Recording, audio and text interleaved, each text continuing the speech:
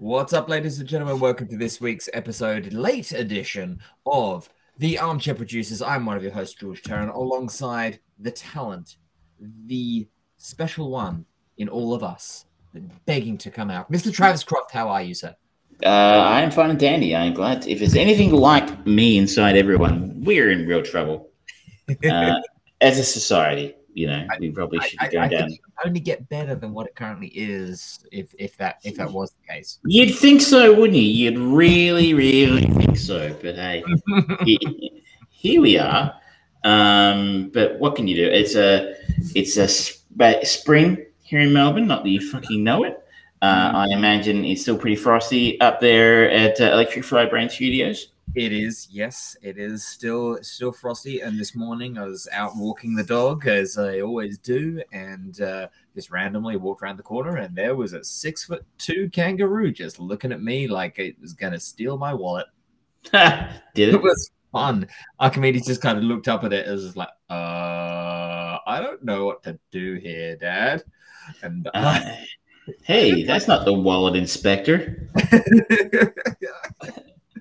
Pretty much. You want to be careful about foreign viewers and listeners. You may need to know, but you need to be careful of the roos because they can be a bit nasty. Oh yeah. They've got fucking claws, very powerful legs, and attitudes to boot. But never mind. Nothing bad happened. It was fine. I gave him my money and moved along. So probably apologize also to viewers or anybody who comes back and watches the show later on. I am coming from a different location in the house this week. Keen-eyed viewers might say it looks a lot like the one from a few weeks ago. I have been exiled from the main recording studio this week and had to find my way elsewhere. So also I'm... The room, genius takes over the room. Exactly. So I don't have the lighting's a bit crappy, but hopefully we'll struggle on if my laptop battery hangs in there long enough. But we're gonna try and steam through it because we are coming to you a little bit late, thanks to the chaos that is going to be Friday the night for me at work. So many releases all happening at the same time. What is the big one? I have not heard about any new games coming out. What is the big one? NBA 2K23. People still buy those games? Yeah, people go crazy for them, and like the championship edition has got like a year's subscription to the NBA website, so you can watch all the games, and it's stupid the amount of stuff. But not only that, we've got Splatoon 3 coming out on Nintendo Switch. We've got the new collection of Pokemon, Lost Origins coming out. We have got the biggest game of the year, Deer Simulator. Deer Simulator? Okie dokies. Not Deer Simulator. It is Deer Simulator with like 5 E's. Is this like a Goat Simulator ripoff? Yep. Great, because Goat Simulator got old after about 5 minutes, so... And yet, there is Goat Simulator 3 coming. I know, but there was no Goat Simulator 2, which is actually a funny joke. That is true. But speaking of games, I am quite curious to have a look at Dead Island 2 when that comes out. Because I remember playing the original about 15 bloody years ago, whenever it came out, and going, that's a bit of a shit game. Mm-hmm. But it's been, 10 years or something since the sequel was promised. So fascinating to see. Yeah, it's going to be an interesting next week as well, because we've got the Tokyo Game Show happening on the 15th to the 18th, I think, and there's going to be Sony in particular. They're going to be doing a lot of announcements, particularly their PlayStation 5 VR set is potentially going to be getting an official release date as well as price. And I will be very surprised if it is less than $700. It's going to be expensive. This is Sony we're talking about here, right? So yeah, they've just increased the price of the PS5 because fuck consumers, apparently. Yeah. But I mean, I guess it's not a bad strategy when no one can get your stuff. Well, I mean, you'd kind of think perhaps that you'd go, all right, you know what? People can't get it. Let's at least make it keep it the same price, or maybe drop the price. Nah, fuck it. Oh, hello, Sarah. Deer Simulator. It is 4 E's. My apologies. My apologies to Deer Simulator. But people don't tune in for our thoughts on video games. There are lots of good podcasts out there that deal with that. That said, there's lots of good podcasts that deal with most things that we talk about. But here we are. We deal in mediocrity. And here you are still listening to us after all these years. So, who's the bigger fool? But we should probably crack on, and we're going to try and go a bit Nitro Express tonight because of a late vote. I will apologize. There is no Trek Perspective for the second week in a row. It is coming back, I promise. I did promise a double edition last week, but due to circumstances beyond my control. Week off, and you can just do an episode of Armchair Producers. Travis takes over. the Trek Perspective episode. But we'll be back next week with at least one film review, hopefully two.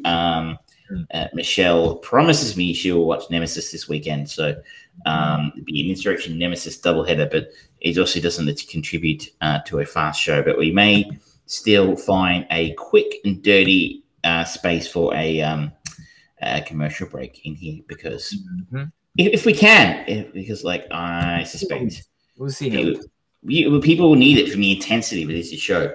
So should we crack on with the Chain movie this week? Yes, Chain movie of the week. I was in charge, and I finally got us to a movie that I've been wanting to watch, have a reason to go back and watch for a long time. The 1985 cult classic Clue, based on the board game, the Parker Brothers board game at the point in time that this was, starring a collection of particularly at the time, very famous actors, and still some of them very much legendary status. We've got Tim Curry. We've got Christopher Lloyd, who was our connective tissue from last week's Suburban Commando. We've got Madeline Kahn. We've got Eileen Brennan. We've got the great Michael McKean, Martin Mull, Leslie Ann Warren, Colleen Camp, Lee Ving, and then it goes into more of just the random additional people at that point.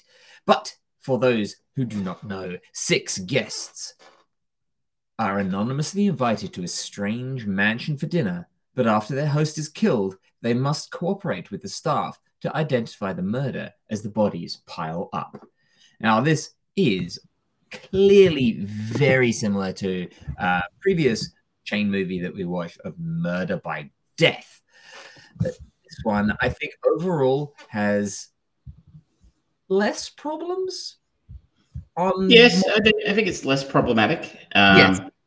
Then that would be challenging to be more problematic, I think, than all the stuff we detailed the other previous 2 weeks ago when we were talking about Murder by Death.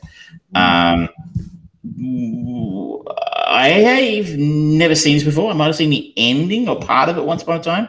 So I was actually taken by how similar it was to Murder by Death. Like, it felt very, very similar in the sense they're both piss takes on the genre of the, murder in the big scary mansion at night while a group of people try to figure out who it is.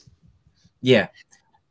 This one, I think, overall succeeds more than Murder by Death. Partly because it doesn't just play with very boring tropes and keep the same joke going, like we talked about with Murder by Death. We're going to do that again and again and again and again and again and again and again until you want to kill yourself.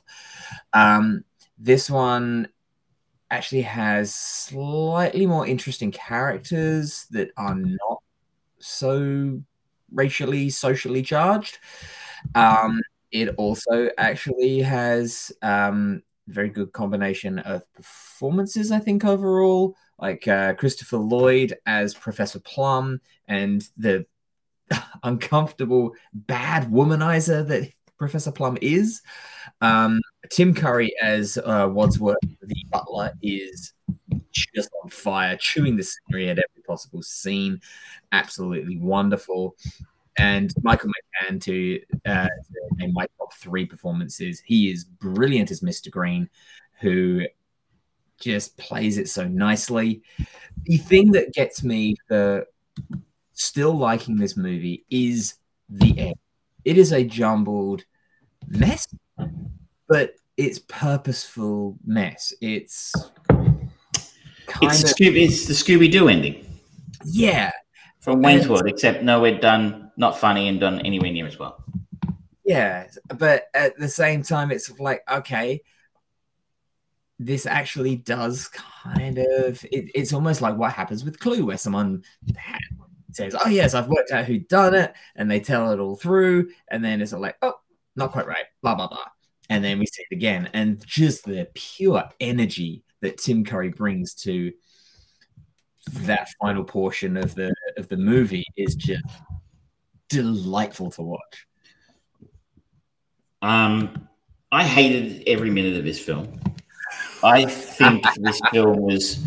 I think I took Murder by Death over this thing because while it was inappropriate and completely non-PC, and you know, kind of jokes you absolutely don't make anymore, but some of them were actually funny. Which is probably something I shouldn't admit, especially some of Peter Sellers' material. It was just so ridiculous. It was actually amusing. I don't know. It didn't have a lot going for it, Murder by Death, but my Lord, I was bored out of my goddamn brain with this film. I have got to admit, I've got absolutely no idea why it's so fondly remembered beyond the performance of Tim Curry, which is okay. The rest of them, as you say, they are chewing the scenery. And I'm sure that was a directorial directive, a choice, what they were told to do. So no criticism intended of the actors for the nature of their performance, but my Lord. And the repetition of just going over the things again and again and again and again and again. Like, yeah, I assume that was supposed to be funny or amusing, but it was just boring. Like, the whole thing of them being run around. Oh, no, and then he came in here, and he sat down, then he had a pie, and then he went and watched the football for an hour, then he had a nap, and then, Wadsworth running him back and forward through the mansion, stepping through all the things that happened and trying to piece together the crime. I kind of got what they were going for a little bit there, of a couple of times where you could sort of go, oh, okay, they're trying to replicate that stage in the board game where you'd be like, I suggest it was Mr. White in the conservatory with the candlestick, and that person checking the cards going, oh, no, it wasn't them. And so that's probably the only thing apart from Tim Curry's performance I liked, where there's a couple of moments where I sort of clued in that kind of tweaked it. Oh, okay, that's a nice little nod to the board game. But this is probably a good reason why they shouldn't be making films based on board games. I'm not going to do it, but I was going to try and make a tenuous link in the chain between this and Battleship as being the only 2 films I can consider based on board games. And I've seen Battleship and it's not good. So this is 0 for 2 for board game movies. They are not the next one. Video games are the next one. At one point they were going to do a Monopoly movie, so good Lord knows if that's going to happen or not. Was supposed to be doing that or something. But maybe Battleship didn't do so well. That's why it died. Yeah. But oh God, Lord, this was so campy and so over the top, and just not in a fun way for me. I was severely bored, and I was so glad when it was over. And honestly, the ending for me, I guess it felt original in 1985. But like I said, for me, Wayne's World was one of my favorite films growing up. And hey, let's do the Scooby-Doo ending. That was a lot more fun. I felt than this, which maybe it's because I knew it was coming. Maybe that's the problem. I think part of the problem is the direction more than anything, because it feels like it almost wanted to be in this closer in style to sort of like Airplane, Twilight, or Top Secret. Those kinds of so stupid they take themselves seriously to the point of stupidity. And if they had kind of had those guys, that creative team behind it, it probably would have worked better because there's the absurdity of it. There's a line where they're rushing around and Colonel White just goes to one of the doors, like, oh, just checking, is like everything okay? So, yep, 2 bodies. Let's keep going. And like, yes, that's actually kind of funny.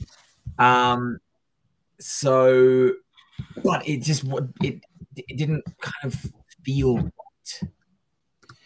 Maybe it's also just because I felt a bit tired. I mean, maybe it's because we just watched Murder by Death a couple of weeks ago that it feels a bit played out. So, ladies and gentlemen and viewers, and everyone who's listening later on, George will edit this out, I'm sure. I am on a laptop at the moment, which is just complaining vociferously about its battery. So I am going to have to duck out of this conversation for a few moments. And you're going to have to listen to the dulcet tones of my co-host for a little bit, talking about it, his thoughts about this. Maybe talk about PlayStation VR in the meantime or something. Maybe. We'll see. But yeah, so part of the thing that ages this is this kind of comedy is not something that particularly happens too much anymore. It is snappy back and forth repartee between characters, which can work really, really well. Like Tom Stoppard made itself famous for it, particularly Tim Roth and Gary Oldman in Rosencrantz and Guildenstern Are Dead, where they're just having this nonsensical conversation. And even Kevin Smith and his movies are that kind of organic comedies playing from one to another. But it doesn't quite work here, in spite of comedic brilliance from many of these personalities.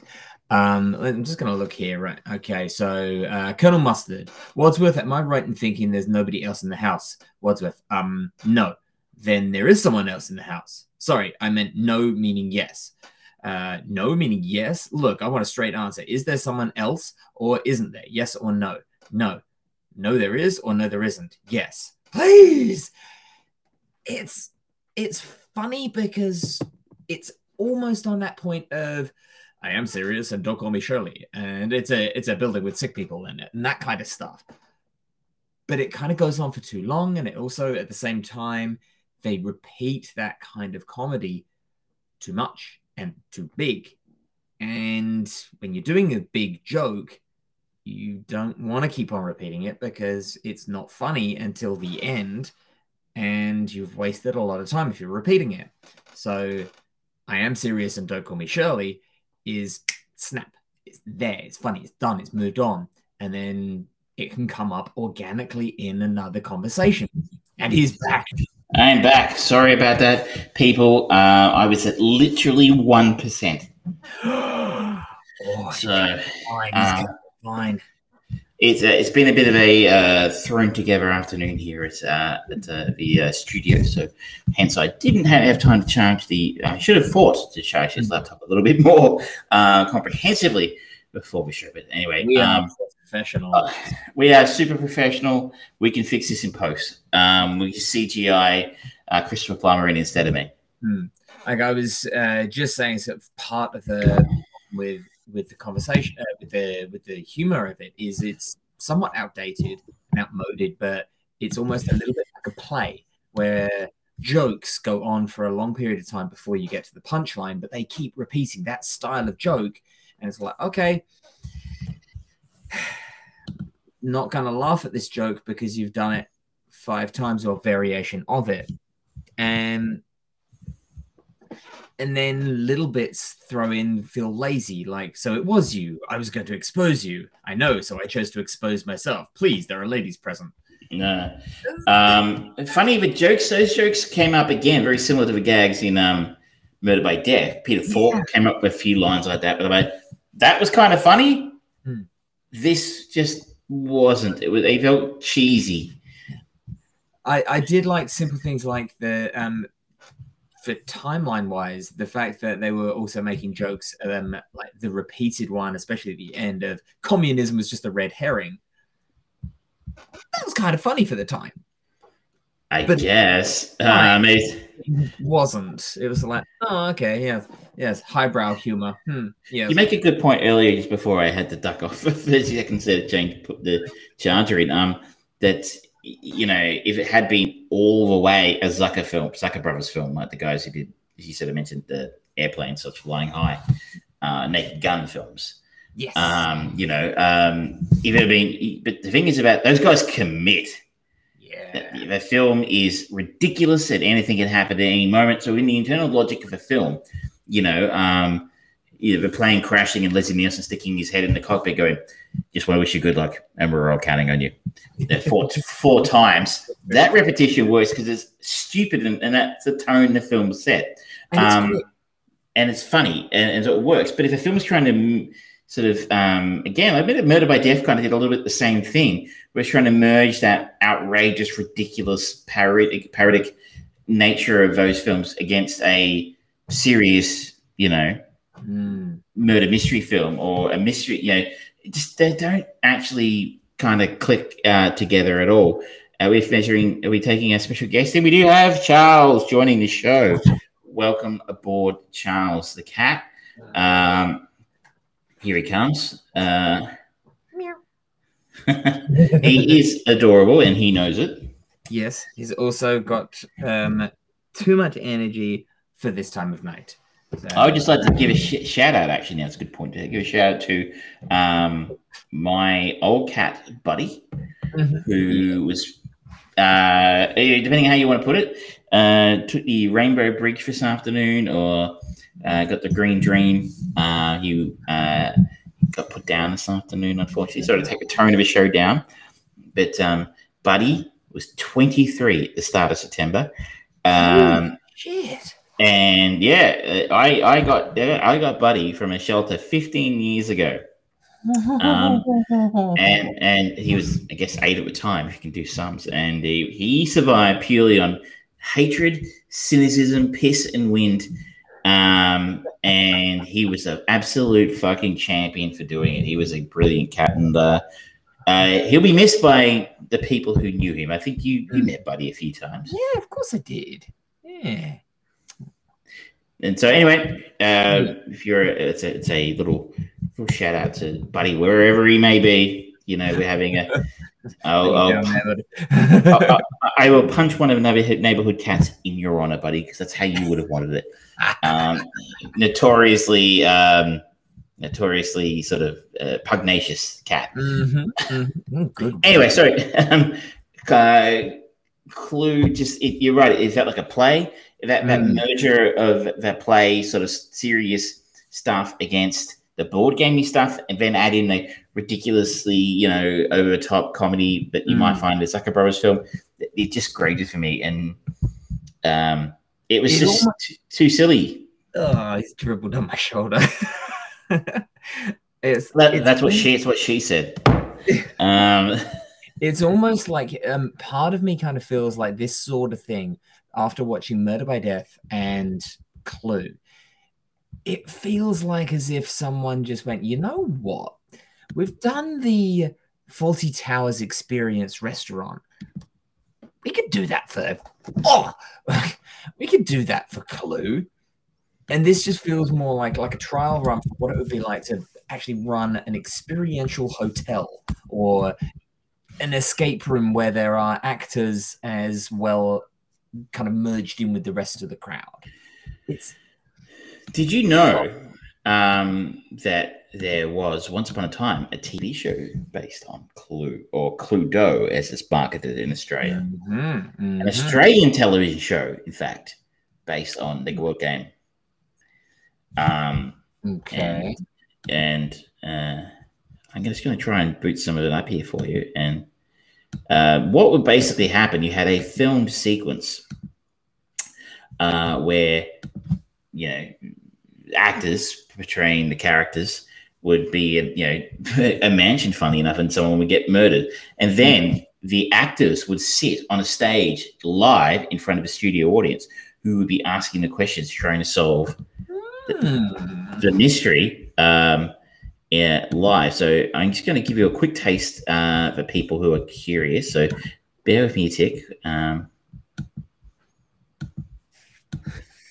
I'm reading some of the quotes here, and it does still make me laugh. Like Wadsworth, at the start of the evening, Yvette was here by herself, waiting to offer you all a glass of champagne. I was in the hall. I know because I was there. It's funny. The way that he delivers it is funny, but it doesn't land. It comes close to landing. It's the best stuff. It comes from him. And then there's like 3 murders, 6 altogether. This is getting serious. Again, it's funny.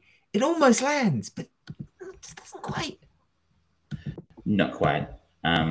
Sorry, it doesn't look like I'm going to be able to share it with you. My craptacular laptop is in the middle of having a hissy fit here. So we're going beautifully tonight. This is what happens when I change equipment. We're a professional show. Needless to say, the show didn't go for very long. And it wasn't very good.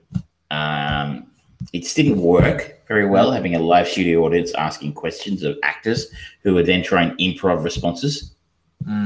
Which is basically what happened. It takes a lot of skill to do that. And if you don't get asked the appropriate questions to continue on, that's hard. So just to make things, we are back. Okay, cool. Anyway, you can find it on YouTube if you're interested. Sorry, the page with the actual show on it was freezing up for me a little bit. But you can actually use YouTube Cluedo, which is what the game's called in Australia, TV series, and you can get some clips and stuff in there. But so I think this is yet another unsuccessful attempt at trying to convert a board game into a movie or something of that nature. Because this did kind of inspire me to come up with a concept of what board game would I convert to a movie, and I had kind of an interesting idea for Guess Who. Basically, it being a spy thing, almost like taking a little bit of that 24 kind of editing of there always being multiple, or usually being multiple things on the screen at once and one coming in, a little bit time codey, and literally kind of 2 opposing factions in the spy game, slowly but surely working out who's who at the same event, where there's like, let's just say, based off of Clue, there's communist spies versus the US spies, and they're both at this dinner party, and they're trying to work out who's who, and they've got some like earpieces in, and they're getting fed information and things like that. They're like, okay, that could be kind of interesting, but it'd be really hard to do and keep that going for a whole film. I did Google it quickly, and there was a movie made in 2015 called Guess Who, but I don't think it's actually based on the game. I think the obvious answer is Hungry Hungry Hippos. That would be the next Pixar film for sure. No, I think if you're going to do Hungry Hungry Hippos, you've got to have Michael Bay. I'm just ashamed that the Tetris movie got cancelled because I was looking forward to that one. Oh, no, we don't encourage those sorts of things. I was having a conversation with someone, I think it was last night, actually. We were talking whilst playing Dungeons and Dragons about the Emoji Movie. And I am thankful that movie flopped, because if that had made any money, you can guarantee that we would already be sitting on the Funko Pop Movie 3 or something like that. It would be Funko Pop Land movies. It would be horrendous. Don't give them any ideas. You've put too many out there already. That sounds like a horrendous idea for. There is a product, but I just do not understand the purpose. So I know you've got some behind you there, but Funko Pops, it's just the dust magnets for me. I don't understand why they exist. Look, I've got one specifically for you, though. Hang on, where is it? It's just startlingly good television here, people. That is Phil Connors. Okay, cool. Yeah, with Punxsutawney Phil.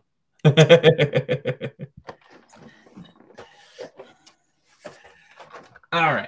Anyway, let's move on. I'm sorry. It's been a little bit. I found this really hard to watch. So look, I know it's really fondly remembered by a lot of people who I've spoken to about it this week. Oh, I love that movie. Sorry, it went over my head. The rampant overacting, the strange tone, and I just a few too many Murder in the Mansion films in 1 month. I couldn't resist this opportunity as an excuse to go back to Clue. Obviously, it's a deeply removed. It's one you remember fondly from when you were young. Yeah. This was one that I think I remember. Actually, yeah. I think both of my parents really enjoyed it, and then there was a guy that I became friends with while working at Virgin Megastores in London, and he was a huge fan of this. And we would go back to his place, and he had thousands of DVDs in his library, personal library, thousands of DVDs. And we would just sit there and watch some of the craziest stuff. Like that's where I found out about Blake 7. We ended up going on this massive Dune Fest where we were going through Dune and Children of Dune, the TV shows. We watched the original David Fincher version. We watched documentaries about it. It was great. He was a wealth of knowledge. Ollie, if you randomly are watching this, hi. Yeah, that was a fun time. Maybe I enjoyed it more because I was stoned a little bit when I watched that. Scandalous. I know. Terrible stuff. It was third hand smoke. Oh yeah, what was the Bill Clinton line? I never inhaled. Yeah. It was just around me. I couldn't escape it. I was only there to get directions on how to get away from there. Now, you have the keys to the kingdom, sir. I know, and you've given me a wealth of exits to this one. It's a well-known, even John Landis. I suggest some of like A Mighty Wind, or This Is Spinal Tap. Well, Michael McKean, there's one option. It's just John Landis. That we could go to the Blues Brothers 2000, like I promised. Don't do it. Don't be mean. No, we've been criticised at points in time by people who shall remain nameless, who don't like Star Trek, for doing too many boring movies that are blokey and just a little bit too us. So, stuff to play into our wheelhouse. And we did earlier in the year, we tried to get away from that with some stuff that we thought was a little bit left field for us.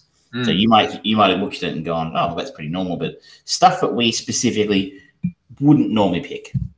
And that's what I'm going to stick to this time, because I was thinking about something like Blazing Saddles, or A Mighty Wind, or Young Frankenstein, all classics. I don't know the roots. And I thought maybe Blazing Saddles would be a nice companion piece with Murder by Death, considering it's also incredibly racist. But because it's Mel Brooks, get away with it. But no, I am going to go way left field. I'm going to go exactly where no one expects me to go. I'm gonna go left when they think I'm going to go right. I am going to go with Tim Curry, and we're going back to 1975, and we're going to the only film in the series that doesn't star Sylvester Stallone. That is the Rocky Horror Picture Show. I'm not really looking forward to seeing this, but I do kind of want to keep people guessing occasionally. Do you know how many times I had to watch this through all the years of wanting to be an actor? Really? Yeah. Why? Don't know. Can't work it out. It was always part of the subject course that my teachers did, and the amount of I'm now suffering from PTSD for Let's the Time War Begin. Look, I'm really not looking forward to seeing this. It's one of those films that's kind of been on my... Well, I don't see musicals as a rule. I don't like film musicals. I don't like live musicals. I don't think they're stupid. But I can't tell you the amount of times I've had people recommend this film to me. Like, people love this film in a completely unnatural way. So I've never seen it. So I have never seen the Rocky Horror Picture Show. Oh boy. So hence why I thought this is an opportunity to zig when people think I'm going to zag and see a film that's a bit left field, and hopefully it should give you a reasonable amount of ways out of the film. Nothing else. Susan Sarandon's in it. She's very famous. Susan Sarandon was in the last one. No, she wasn't. Wait, that wasn't Susan Sarandon, was it? It looked a hell of a lot like her, but it wasn't her. Fuck, a lot like her. Holy shit. Oh, well, you know, immediately I kind of feel like I want to go and follow Meatloaf. To Tenacious D with Pick of Destiny. Or any of the other films he was in, like Fight Club. No, I'm gonna try and go left when you all think I'm gonna go right. Well, look, I think it keeps people interested, maybe, and it challenges us a little bit to try and make a film that we have very little interest in. So I apologize for triggering you. I'm sure a number of people will enjoy seeing me suffer. Well, that is our next link in the chain, folks. We are going to Rocky Horror Picture Show. I've been subjected to recently calls to see The Sound of Music, and the only reason I've got away with it so far is because I'm like, it goes for 3 bloody hours. See, The Sound of Music has one of the very few things in it, but it's got 2 things in it that make me okay with having to watch it. One, apparently, any musical that involves Nazis is kind of entertaining. The Sound of Music and The Producers is the 2 of those. They are both great. And Christopher Plummer is wonderful. Julie Andrews, great. There we go. But 3 hours, we've done too many of those recently.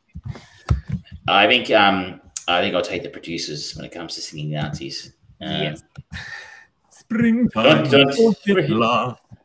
Don't be a smarty. Come and join the Nazi party. If you haven't seen that, I recommend the original Gene Wilder version over the Nathan Lane, Matthew Broderick one. But that's pretty good too. It's all right, yeah. Will Ferrell as the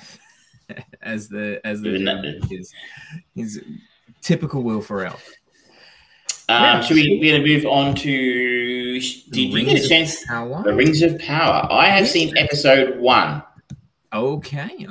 So yes, Amazon Prime Videos, the much lauded, highly publicized, massive budget TV show based on the properties of J.R.R. Tolkien, Lord of the Rings, The Rings of Power.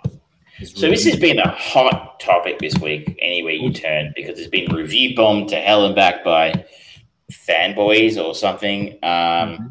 It's been a lot of controversy. You've seen lots of videos on YouTube of people taking either side of the argument on this one. Where do you stand on Tolkien? Are you a fan? Yes, a fair weather fan. Like this to start talking a little bit about the show. This feels very much like Tolkien. You made a post about it on Facebook of it meanders, it takes its sweet time. That's Tolkien. Have you read the books? I mean, most of the books, or a few of them. I've read The Hobbit, and I got halfway through the Lord of the Rings collection of books, but then eventually I just go, no. I'm going to turn around and walk home. I think about this. I never read The Hobbit. I read maybe half is maybe generous of how much of Lord of the Rings I read, because I got a quarter of a way through and started going, who is that guy? Who's this guy again? Who is he? What's he doing again? Like, we haven't mentioned him for 400 pages. Like, it was just so tedious and slow. I know it's a classic of English literature and people love Tolkien, but fantasy really isn't my genre. So, in fairness, I'm probably not a great, source of information. Not target audience for that. But I never read the books, but I love the Peter Jackson films. I think they are absolute masterpieces. Now, I should note, I've been subjected to the extended editions a few times, and I think they're a bit self-indulgent. But that's fine because they were just released on a DVD. Yes. If you are a mega fan, like my ex-wife was, you can go and buy the freaking DVDs, or you can go and see them at the movies when they play, but the special editions. But, you know, the regular film viewers got the cut-down version, which is, you know, still about 3 hours long each. But then again, it's a lot to work with. I think the Lord of the Rings films are great. I think the Hobbit films were a bit bloated and a bit meh. Yeah. But they were okay. I mean, they weren't awful. This looks amazing.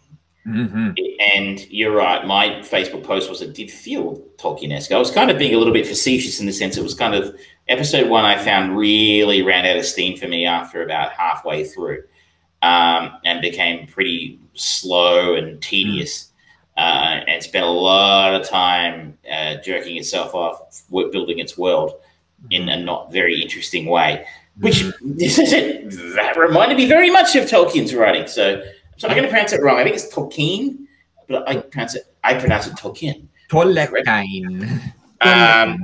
So, you know, whatever. But overall, I thought it was all right. Like, it wasn't terrible. And people are going around calling it the worst thing since, you know, Saddam Hussein or something. It's just like, people are really shitting on it hard, and it's like it's terrible, and it's, you know, yet another example of Hollywood, you know, can't write and blah blah blah. I thought the first 20 minutes, half an hour, was pretty fucking good. When we introduced to Galadriel and her band, who are we should give some background about this is not based on one of Tolkien's actual books. This is based on source material. Source material, which is a very loose way of saying Amazon got their hands on an absolute skerrick, like the footnotes of like the Silmarillion or something is what they got the rights to. Not all of it, like by any of it, a very small portion, just enough to be able to put Lord of the Rings on the banner and a couple of characters. It's a bit like when Marvel sort of had Wanda and Quicksilver, but they just couldn't say that they were mutants. That's the kind of situation we're on here. But this is an original story based on the footnotes from the Silmarillion. I'm joking, but you know, whatever rights it is they bought. Epic drama set thousands of years before the events of Tolkien's The Hobbit and The Lord of the Rings follows an ensemble cast of characters, both familiar and new, as they confront the long-feared re-emergence of evil to Middle-earth. So episode 1, we meet our, I guess, protagonist is Galadriel. Galadriel is disturbed by signs of an ancient evil's return. Arondir makes an unsettling discovery. Elrond is presented with an intriguing new venture. Nori breaks a deeply held community rule. It's actually a really shitty synopsis, but it doesn't really tell you a whole lot. So Galadriel, we meet who is leading a band of elves.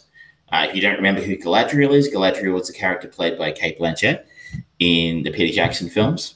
And she's an elf warrior, and she's leading this troop of elves trying to track down Sauron, who is believed to be by many to be dead, but Galadriel is not prepared to accept that until she can verify that he is dead. She's at the point now where this has gone on way longer than people thought it would go on. And people, the elves in her band, her party, and they're getting pretty antsy to go home. And that's where we meet Galadriel trying to track Sauron into a cave. And there's a pretty badass fight sequence between Galadriel of a party and a cave troll. Or a snow troll, not a cave troll. They apparently are different. And I thought that was like, thinking to myself after 20 minutes, I'm like, this is pretty badass. I don't understand what people are complaining about. There's been some complaints about the portrayal of Galadriel. I thought the actor did a pretty kick-ass job, and she's played by, I'm going to pronounce this very badly, Morfydd Clark, the Swedish-born Welsh actress, just to make pronouncing her name difficult. I've not seen her in anything, but no, I don't think I have. She's pretty good in it. She'll tell a lie. She was in Pride and Prejudice and Zombies. I did see that. But I tried to black it out of my memory as much as possible with excessive drinking. Come on, therapy. What? You know, just excessive amounts of vodka. That film didn't happen. Except with Lily James. Lily James happened in that film. Yes. And Matt Smith. Yeah. So after about for the first 25 minutes or so, we are meeting Gladwell, we're meeting a party, we're seeing what a badass she is. And then we move in to talk a little bit more about Elrond and the fascinating world of inter-elf politics. And that's where it really starts to run out of puff. Now, before we go any further with that, the first 2 episodes are both over an hour long. Hour and 5 minutes and an hour and 7 minutes. That's a lot of introductory content. And I have now got a new rule. New rule of any new TV show that does not just release the whole season at once. If they release the first 2 or the first 3 episodes in one go and then go week to week, they're going to have pacing issues. Because that's what this is. The first episode is all world building, all character introduction, setting everything up. And the producers and the people in Prime Video have just gone, ooh. Goes on for a little bit. We need a bit more of an action-y, story-driving episode. Episode 2's like that, right? You say, oh, yeah, don't worry. Like, okay, we'll release that as well. That way people can roll straight into the next one and feel better about it. It's going, oh, well, the first episode was a bit tough. The second one was better. And this is kind of what happens here, even in the first episode. We start with a bit of a bang with this introduction to Galadriel, and then politics. It's a bit like that scene in the Phantom Menace, or was it the Attack of the Clones, where you had galactic politics. I've been wondering how a galactic political system works for 30 years now. Oh yeah. On the plus side, this does not have a character as annoying as Jar Jar Binks or Grogu. So yes. Okay. Yes. No, you're right. And I understood what I was seeing here was probably world building got in action, and they needed to tell us the first episode tells us who everybody is, what they're doing, why they're doing it, and what's going on around them. So it needs to set up the world. And while we have the slight advantage of having seen 6 films set in this world, this is set hundreds, if not thousands of years before those films. So, you need to give us a little bit more context about what's happening. So I was good at that. I just don't think it did it in a very interesting way. I just kind of feel like it was spending so much time with some pretty boring stuff. Elrond, I don't know if it's the actor who's playing him or just the way he's being written here, but I found Robert Aramayo is the guy playing him. I found him deeply uninteresting to watch and listen to, whereas he was played as a character played by Hugo Weaving in the Peter Jackson films, who is, I think, one of the most interesting actors in the world to watch and listen to, just because he has that weird face and a weird way of talking. And you put some elf ears on him, you're like, maybe that guy isn't human. Yeah.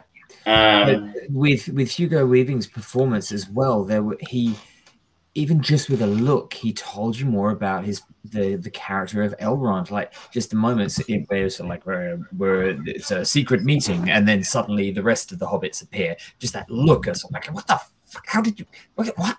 And it's just a look, but he tells you so much about the character of Elrond that he is presenting. This one feels very scripted as a character. This version of Elrond feels very constricted. And I've never seen the actor, I don't think, in anything. He was in Game of Thrones, apparently. But I don't think he's not on the level of Hugo. And, of course, Hugo Weaving, by that point in time, is thousands of years older. So, characters are going to change. But I just found him really kind of came across as a real pretty boy and not terribly interesting. But what I'm trying to say is that I'm not joining the pile on this show because I thought the episode, while it was just a bit long and a bit dreary at the end and kind of dull, and I kind of really checked out after about 20 minutes of elfish politics. And I was kind of going, but there's enough here. There's enough here, and I kind of figured what you said was right, that they are spending the second half of this episode to build their world a little bit. And I'm hearing, I haven't had a chance to watch it yet, but the second episode's a lot more entertaining with a lot less of that going on. But I felt like the first episode showed us more than enough, really, that there's potentially a really interesting series here. And that's coming from me, who is not a fan of fantasy at all. Without going into details about episode 2, which I did also watch, they are also actually using that time surprisingly well to delineate between the races. Like the race of the elves is all about slow time. They go on for millennia, they barely age and all of this stuff. And so almost to the point of Ents, where they would have Entmut, and it would just be, oh, we've only just finished saying good morning. It's like, but it's nighttime now. I kind of get what they're trying to do with this like high society, holier than thou kind of vibe of the elven culture. In episode 2, we see a lot more of a dwarvish culture, which is very different, and it's presented in a very different way, and it's instantly the thing with it is it makes you enjoy that more, and so you don't enjoy the elves because it's like, oh fuck, just get on with it. And it doesn't help when 2 of the main characters are elves. You don't want to be telling your character, get on with it, let me see the muddy dwarf people instead. You want to try and make them both shine, but in different styles, different attitudes. And I don't know if they're doing that quite right yet, but I'm willing to give them the benefit of the doubt here. Probably the least interesting arc for me in the first episode was the involving the elvish arch guy and him having an affair with a human. I guess it's Arondir he plays. And I think he's one of the more controversial characters because fuckwits out there apparently think elves can't be people of color. And I just like to remind them, if they're listening or watching now, elves are real. You don't know that. No, well, I'm pretty confident. But Tolkien made them up. They are real, and they can be whatever the fuck the people owning the rights want them to be. To be like, you know what, James Bond could be played by a black person as well, a person of color. It could be played by, and Michelle Yeoh. I would be all over seeing her as an exchange Bond. That would be amazing. Okay, yeah. Anyone is a fictional character. That's not real. So, and so I guess that's part of the critique here is, Lord of the Rings is gone woke, blah, blah, blah. And, we've been critical in the past of, people jamming, their agendas into properties in incredibly artless and ham-fisted ways. I don't know about you. It didn't really feel that way to me. No, it just was that was the character that they were presenting. So I'm like, okay, cool. I mean, I did say I found his character the least interesting, but maybe he'll get more interesting as the series goes. And it's certainly not a result of the fact that he's played by someone of color that makes him less interesting. It's just that I just didn't think that was a particularly interesting story that they told at that point in time. But I could see them drop there's little hints in here, like, okay, I can see how that might go somewhere interesting. This is what they did with the character in that first episode was a bit dull. One of the things that I will say about the show, having watched the 2 episodes, part of the disservice to the show is the Lord of the Rings movies. They are so beloved, and they freshly repopularized the Lord of the Rings work and Tolkien's work in general, that you can't help but kind of go, oh, so that's going to lead to that. Oh, that character is not mentioned in Peter Jackson's movies, so they die. Okay. And you can't help but try and wheedle out and work out what's going to be what and who's going to end up becoming who or things like that. Like, I've got a theory on what happens with Arondir, but I won't say because I don't want to spoil it for anyone else. And I have got uncomfortably good talent for that. You do. It's a superpower. But so I think there's two. One on moderate Tolkien fan, one very much not a Tolkien fan. I think we're saying it's all right. Yeah, for a start, it's not terrible. We've seen far worse TV shows, and especially in recent memory. I'm interested to watch another episode. I'll watch episode 2. And do you think you'll keep watching for now? Definitely. I mean, for one thing, Prime Video is dirt cheap compared to the rest of them. But also, it's a little bit different to a lot of the other stuff that's going on at the moment. This isn't trading on nostalgia for the 80s or the 70s or the 90s or anything like that. It's not just another superhero thing. This is like, okay, they are actually trying to do a little bit of politics into here. They have got good action. They're actually invested and made the CGI look good, unlike She-Hulk. It should note that you're on a right. It's a great point. The show looks spectacular. We said at the start, this is like one of the most expensive shows ever made, if not the most expensive show ever made. And you can see it. You can see the money is on the screen. I will also like to point out the first 2 episodes are both directed by J.A. Bayona, who I know his work because he did The Orphanage, The Impossible, A Monster Calls, and he also did Jurassic World Fallen Kingdom. But he is someone who's got a lot of talent for... He's quite a director. He just did a film called The Impossible, which I know a lot of people copped a lot of shit and people didn't like it, but I really enjoyed it. I thought it was good. He also did he do that zombie film? No, it was somebody else who did that one I'm thinking of. But The Impossible is a really cracking film, and I enjoyed it. So and it's good to see. Kind of exciting to see. Wow, I really know that guy does really decent feature films. Yeah. So it's a little disappointing that he's only got 2 episodes credited to his name, but I overall liked what he did with it. The other director on there is a guy called Wayne Yip. Just looking at not instantly familiar with that name. He directed a bunch of episodes of The Wheel of Time, which was a show that I generally liked, in spite of it being quite different to the source material.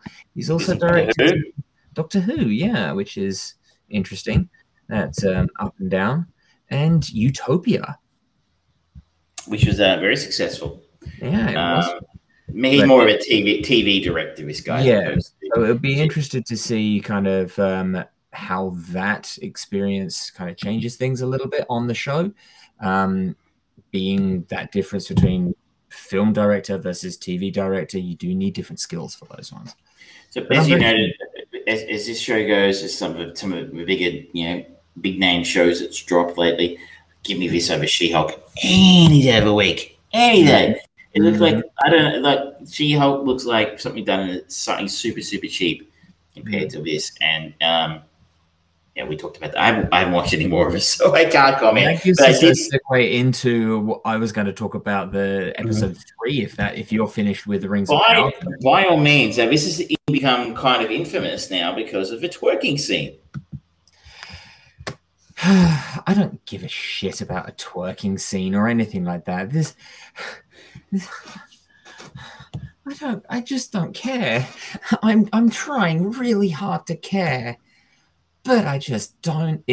Every time She-Hulk is on screen, with the one exception of in episode 1 where she does this cute little twist and hair flick thing while she's fighting Bruce on the beach in wherever the fuck it is, Mexico or whatever.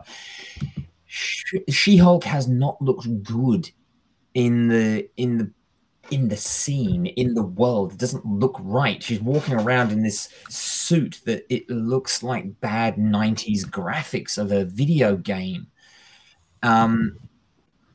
This episode 3, I haven't watched any of the other ones yet. Let me just make sure that I am thinking about the right episodes here. The People versus Emil Blonsky. She-Hulk represents Emil Blonsky, aka the Abomination, but his parole hearing doesn't go as planned. Yeah, it does. It's just a little bit frustrating for the characters. It's an interesting way that they're representing the Abomination in this. He's in a polyamorous relationship, and we get Wong coming in, and it's the funniest part of the whole show. He is, he's the key witness in the parole hearing for Emil Blonsky, and he turns up late, surprise, surprise, so they have to tread water for ages, and it's funny. It's not funny. But then he turns up and he presents stuff. And then at the end of the thing, the parole hearing board just go, "You do realize, Wong, that you just admitted to a crime. You broke someone out of prison." And he just gets up and goes, "I have to go," and opens the portal and leaves. And that's it. It's just done. And that was funny. Benedict Wong. Yeah, Benedict Wong is brilliant as Wong, and I love how they are developing the character of Wong in the MCU. He is good connective tissue for all of them because he seems to really nail that character. But otherwise, it's more of what you're already seeing, half-baked, poorly designed jokes that other shows and other movies have done better. It's really revolving and getting more and more focused on the She-Hulk persona rather than Jennifer Walters.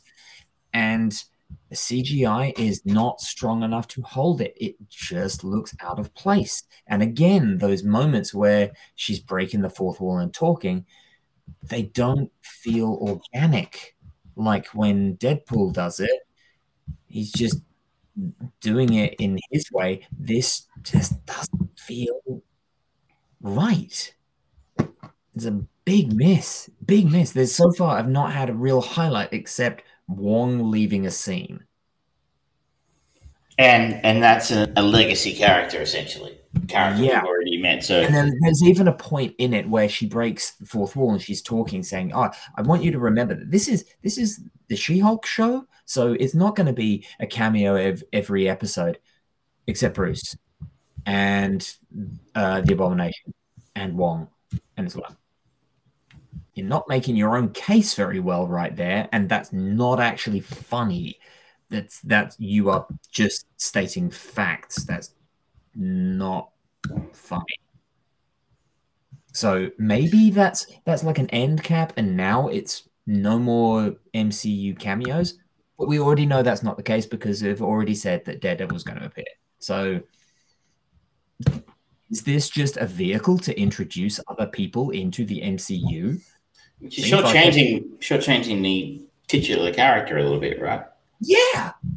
It's like having a Star Wars show all about Boba Fett and then Boba Fett leaving in the last episode of his season. So weird. It's very strange going on over there at Disney on this kind of thing. It's I don't know. I know so many people say they're liking it. I just got no idea how, because it's just rubbish. And I didn't watch it, so I can't comment on this new episode. But I'm like, really? You thought putting a mid-credit scene with your superhero character twerking with Megan Thee Stallion, who I think is a rapper. It was just cringe overload. Mm-hmm. Like, I don't understand that the people behind this are talented. They've done good work before. There's genuine talent on this show. A consistently long period of time. We said last week, the woman who wrote the Pickle Rick episode of Rick and Morty. They worked on Silicon Valley, some really great TV shows. And I'm like, I don't know what you're doing here, guys. It's a Disney.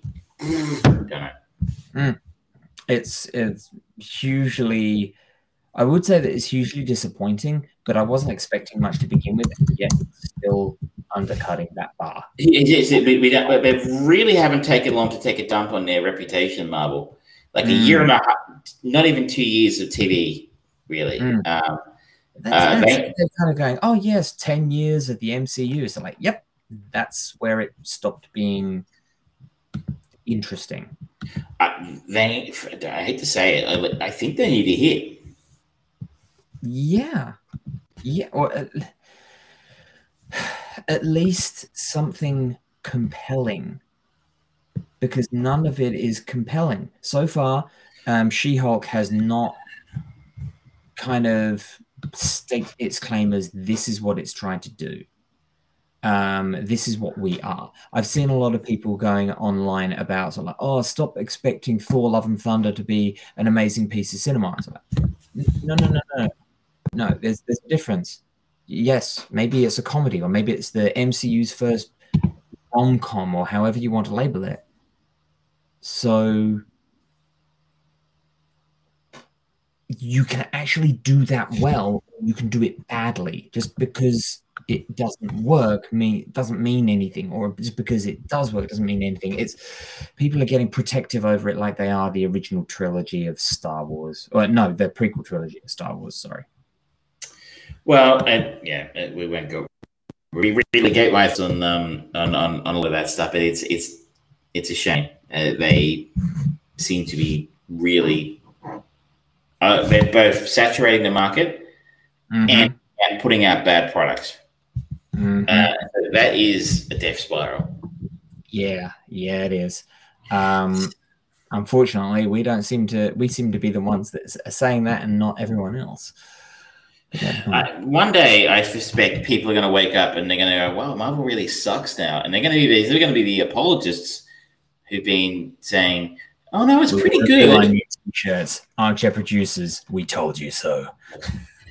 You're allowed to like whatever you're like. I am. I do it. It's just I just don't understand how people can see this and say it's anywhere near the standard they were producing 4 or 5 years ago. Yeah, agreed. Speaking of things that I was quickly covering, it reminded me to talk about it quickly, is the new episode of Rick and Morty landed this week. Season 6 has started. Oh, yeah. It landed on Monday Australian time, and episode 1 was an episode called Solar Ricks, and the Smiths deal with last season's fallout, and Rick and Morty are stranded in space, floating in the remnants of a citadel. The reason this reminded me, apart from Jessica Gao, I think her name, Jessica Gao, who wrote Pickle Rick, there's also a reference to the Avengers in the first 5 minutes of this episode where Rick and Morty are stranded on the now destroyed Citadel of Ricks, and he's telling Morty his story and tells him to write it down. I don't have a helmet like that Avengers guy. And then turns into a very funny bit between him and Morty going, I'm the only person here, so who is that comment for? His name. His name's Iron Man. This last season was a bit hit and miss. If you're a fan of Rick and Morty, there were some episodes and there were some of the worst episodes they've ever done, which considering I think it's one of the best animated shows on television, one of the best shows on television, period, for me. That's not saying very much in the sense of like having a bad episode when you've just been hitting home runs for 4 seasons is, understandable. But the last couple episodes of season 5 were crackers.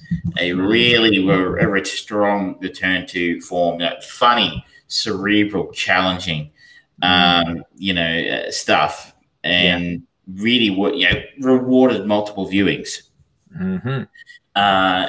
And I'm pleased to say episode 1 of season 6 is more of the same. It was hilarious. It was interesting. It was engaging. It was entertaining. It was smart. All the things you want from a Rick and Morty episode. I guess the only downside I can think of to say, I won't spend long on this because it's a 20-minute TV show, is it's very meta now. Like it's looping back in on itself multiple times. So, for example, I don't want to spoil it in case people want to watch it, but there's big story element, plot elements in this episode refer back to stuff that's happened, and multiple things that have happened in previous seasons. A character finds themselves in a particular universe, and it's sort of going, well, but this is not the first time they've been there. They've been there multiple times. and the show remembers what happened in those visits to that universe. I'm sorry, I'm trying to be a little bit cryptic here because I want people to be able to enjoy it. And I'm like, because I've seen very few shows I can watch again and again and again. Rick and Morty's one of them. And so because I've watched most of the episodes multiple times, you sort of go, I get what that's about. No, I remember he went to this thing and then that happened, and that's a reference to that other thing. But if this is not the place to join the series. This is what I'm trying to say. If you are going, that Rick and Morty thing, I tried a Pickle Rick ice cream from the Milk Bar the other day, and it was quite tasty. I thought maybe I'd start watching Rick and Morty for the first time ever, and I'll start at the first episode of a 6th season. It's a good place to start. It's not. You do need to start at the beginning if you want to join Rick and Morty train. You really do. Because it's a bit like Marvel in the sense that you need to do your homework. This is not going to make a lot of sense if you haven't watched Rick and Morty before now. And if you watched it like years ago and you were stoned at the time, I'm like somebody else who shall remain nameless, who when they watched TV shows with their friend in London.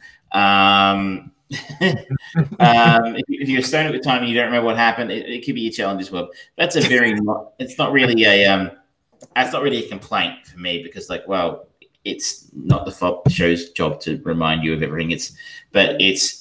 They do meta very nicely. It's not flip back to this thing. Remember this thing because it was nostalgic. It's more like flip back to this thing because it matters. Yeah, in the storyline. So fingers crossed they keep this up, because it was a wonderful return.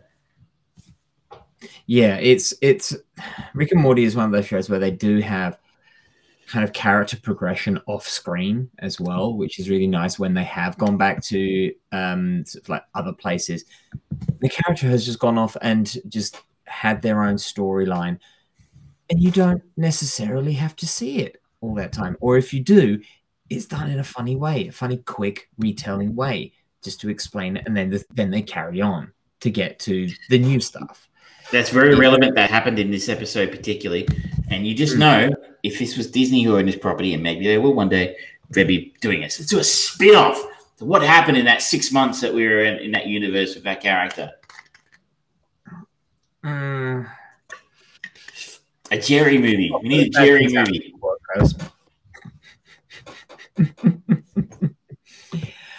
All right. Okay. Now, I want you to tell me about the sequel to Fletch. Yeah. So last week we talked about my surprise find, the original Chevy Chase film Fletch, where he plays an investigative journalist and ends up solving mysteries in a comedic way. And I thought it was a huge flop for some reason. When it turns out that's not true, I was confusing it with Cops and Robinsons or something. So the film did so well that they made a sequel, Fletch Lives, in 1989, again starring Chevy Chase as Fletch. After receiving an inheritance in Louisiana, Los Angeles reporter Irvin Fletcher heads to the Belle Isle plantation, where he gets himself into hilarious trouble. The critics didn't like this very much. It doesn't have a great rating on IMDb. It has a 6.1. I really enjoyed this one as well. I thought this was more of the same. Chevy Chase being sarcastic, charming, and hilarious, but at the same time providing an entertaining and engaging plot and mystery with some decent action scenes thrown in to boot, with lots of with Chevy Chase playing lots of different characters, maybe a Peter Sellers type, or maybe Jim Carrey. We might associate with that sort of thing a little bit more. Funny thing, I don't really associate that kind of comedy with Chevy Chase. I think of Chevy Chase I think of him as Griswold, the Griswolds from National Lampoon's Vacation. Clark Griswold's his character's name, yes. Right? Or I think of him in Spies Like Us, a film I could have also gone to this week, by the way. John Landis directed. But I don't think of him as putting on disguises and playing multiple characters. that made me think again. It made me feel a lot more like the Beverly Hills Cop that I talked about last week. But these films, the first one reminded me of. Where this film varies a little bit is obviously the character leaves Los Angeles. He receives an inheritance from his aunt in Louisiana, turns up to find the mansion he's been left is a dilapidated wreck, and that he's walked right into the middle of a number of competing interests who are very interested in owning his property for various reasons. He has a next door neighbor who has a Bible Land theme park owned by a televangelist of questionable character, played very, very well by Ali Ermey. If you don't know who that is, shame on you. He, of course, famously played the drill sergeant in Full Metal Jacket. And he was in a much underrated performance in a much underrated film, The Frighteners, Peter Jackson's first Hollywood film. If you haven't seen that, I recommend it also. He plays a televangelist.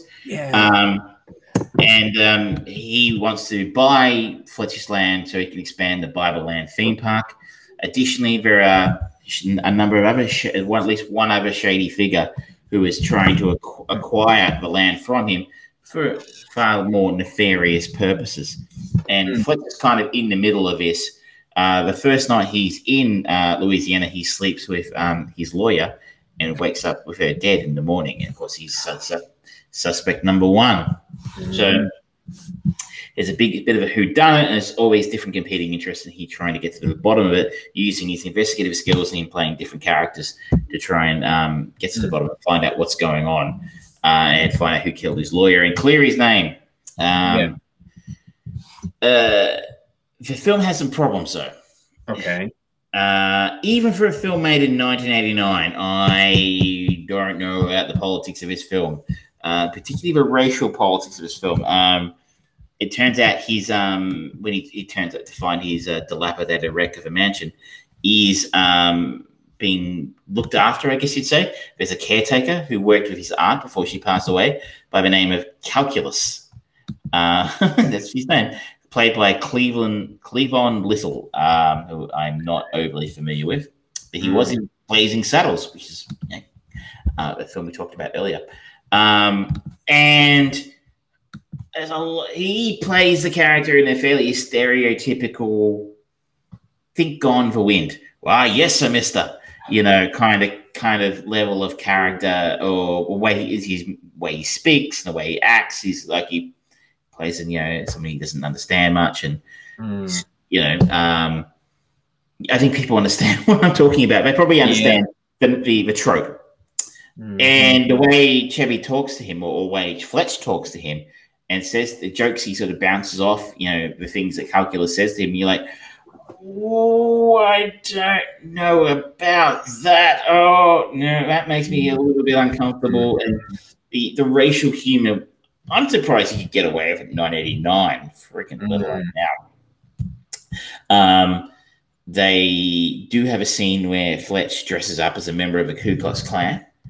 However, he is taking the piss out of him in that scene. So maybe that's okay, I guess. But I'm thinking of a film like Black Klansman, but it's a bit different because the character who was really taking the mickey out of a Klan in that one was African-American. So I will say that I'm not in a position to make really a great judgment about that one. But if you all the way through, there's a song and dance routine at the start of a film when he found out he's inherited the property, which is I think it's actually based on his character, and he walks along the road singing Zippity Doo Dah, and fortunately the slaves were white people. Okay. Again, I don't know. That's okay. So, when you're really playing around with stereotypes when it comes to making jokes about slavery as a white person, it's a very, very narrow path to make you getting away with it, I think, or being able to do it without being, quite offensive. But look, aside, once you sort of when you kind of a few times you were like gags happening, like, Ooh, I don't know about that. Ooh, I don't know about that. Once you forget them, it's actually pretty good. I thought sticking the boots into televangelists and psychics and that kind of thing. That's fair game. Fair game. Yeah. But the racial stuff was a little bit iffy at times. But I don't know why they didn't make more of it. Maybe this film wasn't terribly successful. I don't know. But this is a worthy sequel to a really funny movie. The first time, I enjoyed both of them immensely, and I'm very excited now to see what John Hamm does with her role. Yeah, we were talking about it last time. It's an interesting choice because John Hamm, certainly to date, hasn't done anything that's like Chevy Chase. Nope. Very different person. Very different. I think it's noted that the author who wrote the books the character is based on wrote a number of books. So this is a different Fletch, I guess. You know, you can have different James Bonds, so maybe we can have different Fletches. He's nowhere near as famous. No, Chevy Chase is white, so Fletch can only be white and one particular type. I actually had a very interesting conversation with someone about the movie Black Adam coming out with starring Dwayne Rock. And he came in and he said, because it was after the second trailer release, he said, "Oh, it looks good, doesn't it?" I was like, "Yeah, I guess so for a typical superhero movie." Yeah, it's a shame what they did with Hawkman. Like, what did they do with Hawkman? Like, they just cast the black guy. Like, so white in the comics. It's like, yeah, it's a comic. He's not a real person. You realize it's like, no, but he's based on. It's like, dude, in the comics, Hawkman has been everything, and they've done Hawk Girl as well. It's literally open to any interpretation. He's just looked at me and said, "I don't know what you mean." Like, it's made up. You can do anything you like with that character. Yeah, it's a shame though, isn't it? It's like, no, if he performs well, that's all that matters. Yeah, it's a weird thing to get hung up on, but comic book fans are a strange breed sometimes. I'm sorry if you are one, but you've got to be honest. Your fellow comic book fans can be a bit picky. Yeah, people get passionate about things, and when passion gets kind of the driving force, you run the risk of forgetting about logic and common sense and respect for the notion of debate rather than this is how it is. I understand it. Like, I know I get passionate sometimes in the show, like sticking the boots into something. Or I mean, like the travesty that was Ghostbusters 2016, and or World War Z was something I always used to get hung up on. A few times, like because I was passionate about the book and I loved the book so much that I wanted to see it done well. But I think that's maybe a different argument here. But where I know it happens to me sometimes. But I went Army with the Army of the Dead, was it the one that the Zack Snyder film that came out last year? And it was trash. And like the amount of people I bumped into and said, "Oh, it was really good. I really liked it." And you're like, "How? It was awful. Like, what's wrong with you? It's terrible." But it had a zombie tiger, Travis. Sometimes I guess I do. So I'll put my hand up and say I am guilty about sometimes in the sense I get a little passionate about. I get like, no. It was objectively awful, and you are wrong for liking it. And I shouldn't do that, but it's like But I try not to. I think it's maybe a little bit different than getting hung up on the identity of a particular character. Yeah. I know. I always tell a story when I read that Heath Ledger was going to play the Joker. I remember going, the guy from the Gay Cowboy movie, the guy from the chicken TV commercial in Australia. What the fuck? That's a terrible idea. And, I was proven not only wrong, I was proven disgustingly wrong on that one, that he played a remarkable character in that film and he was a remarkable actor. But so, sometimes you just got to go, okay, did Joaquin Phoenix seem like an obvious choice for the Joker? I mean, probably not. Like, but he was fucking incredible. So sometimes you got to go, I don't know about that casting decision, but I'll go with it. Like I always remember the quote from Tim Burton about making Batman, the 89 Batman. He said, when the news came out that I cast Michael Keaton as Batman, the internet, it broke the internet before the internet existed. Yeah. I am paraphrasing. He said something like that, and and then you look at how acclaimed Michael Keaton's performance as Batman was. It was the iconic. He was the Batman until Christian Bale, at least. So anyway, if you're one of those people, have a think about being a little bit more open-minded about what can be done with fictional characters. Just a little, just a touch. Now, as we were talking a little bit about superheroes just at the end, I just want to give some early thoughts on the last thing that I watched this week. I didn't get a chance to watch Nope yet. I'm hoping that I can do that this week. But I did start watching about half of the Prime Video new movie starring Sylvester Stallone, Samaritan. This just came out very quietly, didn't it? Yeah, it did, for a reason. It's very mediocre so far. Well, that's consistent with most of the stuff he does these days. That's true. That's true. But I did love him as a shark. I mean, anything non-James Gunn related he does these days. True. So, what is Samaritan? A young boy learns that a superhero who was thought to have gone missing / dead after an epic battle 20 years ago may in fact still be around. And so far, it's interesting. I have a feeling I know how it's going to actually twist around and turn, but I'm not entirely sure. And if they do what I want them to do, or what I think they're going to do, it'll actually be quite interesting and quite different. But the fact that it is sitting on a 5.8 or a Metascore of 45, I don't think they're going to do what I would like them to do. It's got a bunch of people who's like, oh, I recognize that person. Obviously, Sylvester Stallone. Javon Warner Walton. I only know him because he was in the Umbrella Academy as the character Stan. Pilo Asbake, whose face I recognize.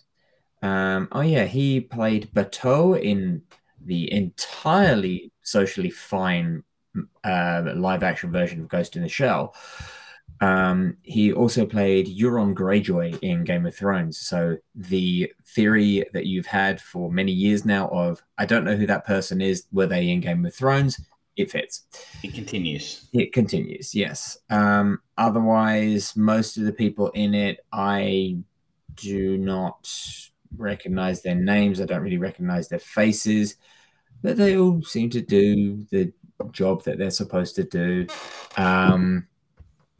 This Javon Warner Walton is your quintessential young, annoying, mildly punky kid that seems to be a virus on all areas. Wherever there's a superhero, there's gonna be one of these kids. It's interesting. I'll finish watching it. I'm paid for it already, so might as well. The director is the director of Overlord, the World War II horror film, which was all right. Yeah. And it is written by the guy who wrote the Nicolas Cage film Season of a Witch, which was pretty bad. So isn't a great pedigree. Hey, but you're forgetting that they also wrote Ninjago. I don't even know what the fuck that is. It's Lego based, though, isn't it? I think so. I'm too old for that. Someone had to explain Roblox to me recently. I bet you still didn't understand it, right?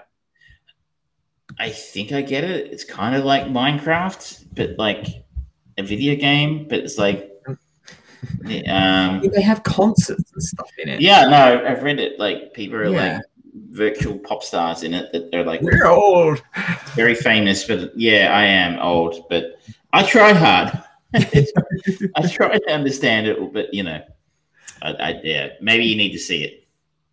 But yeah, just to finish up, it looks okay. It is mildly interesting. The fact that it's not based on a Marvel or DC Comics character is mildly refreshing for a superhero movie. It's not certainly not at this stage. It's not as alternative as you would get if James Gunn decided to go and make Super 2 or something like that. It's not anywhere near in that kind of ballpark of anything. It's trying to tell more social stuff, and so far I think it's actually doing a better job of that social commentary than what they were mildly trying to do in Falcon and Winter Soldier series.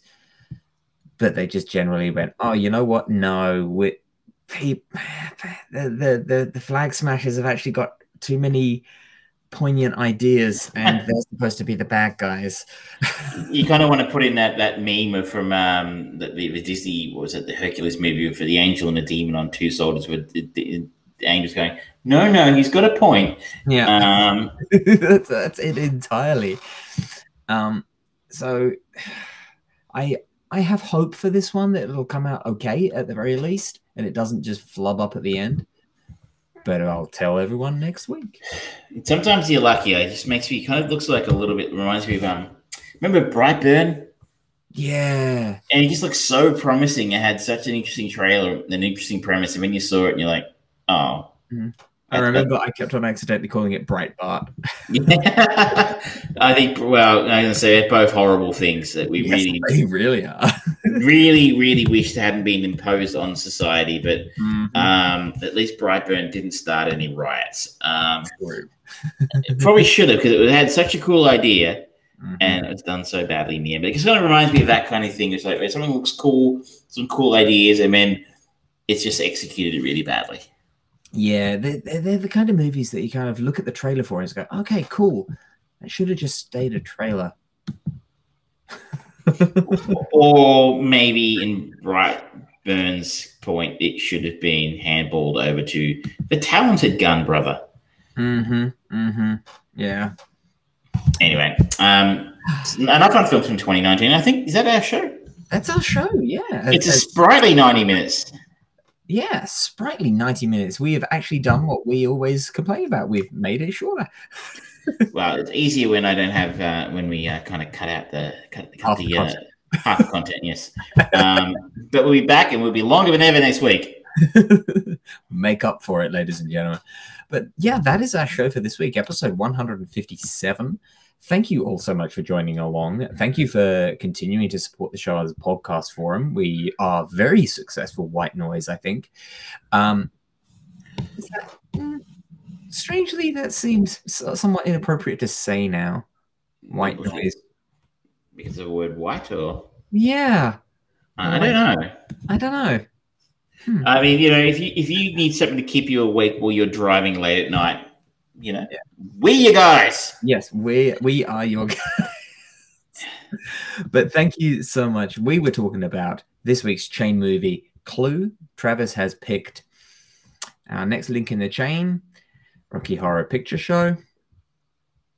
Hurrah! Beats me. I really don't. I show him nothing but love, and this is what he does to me. We talked about The Rings of Power, episode 1, as well as I talked about episode 3 of She-Hulk.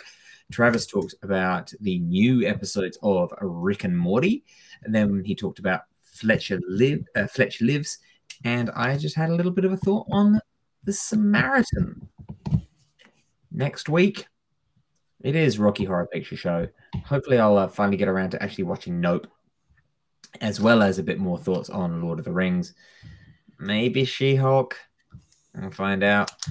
And no doubt, more content to come. Until next time, ladies and gentlemen, thank you and good night. Good night.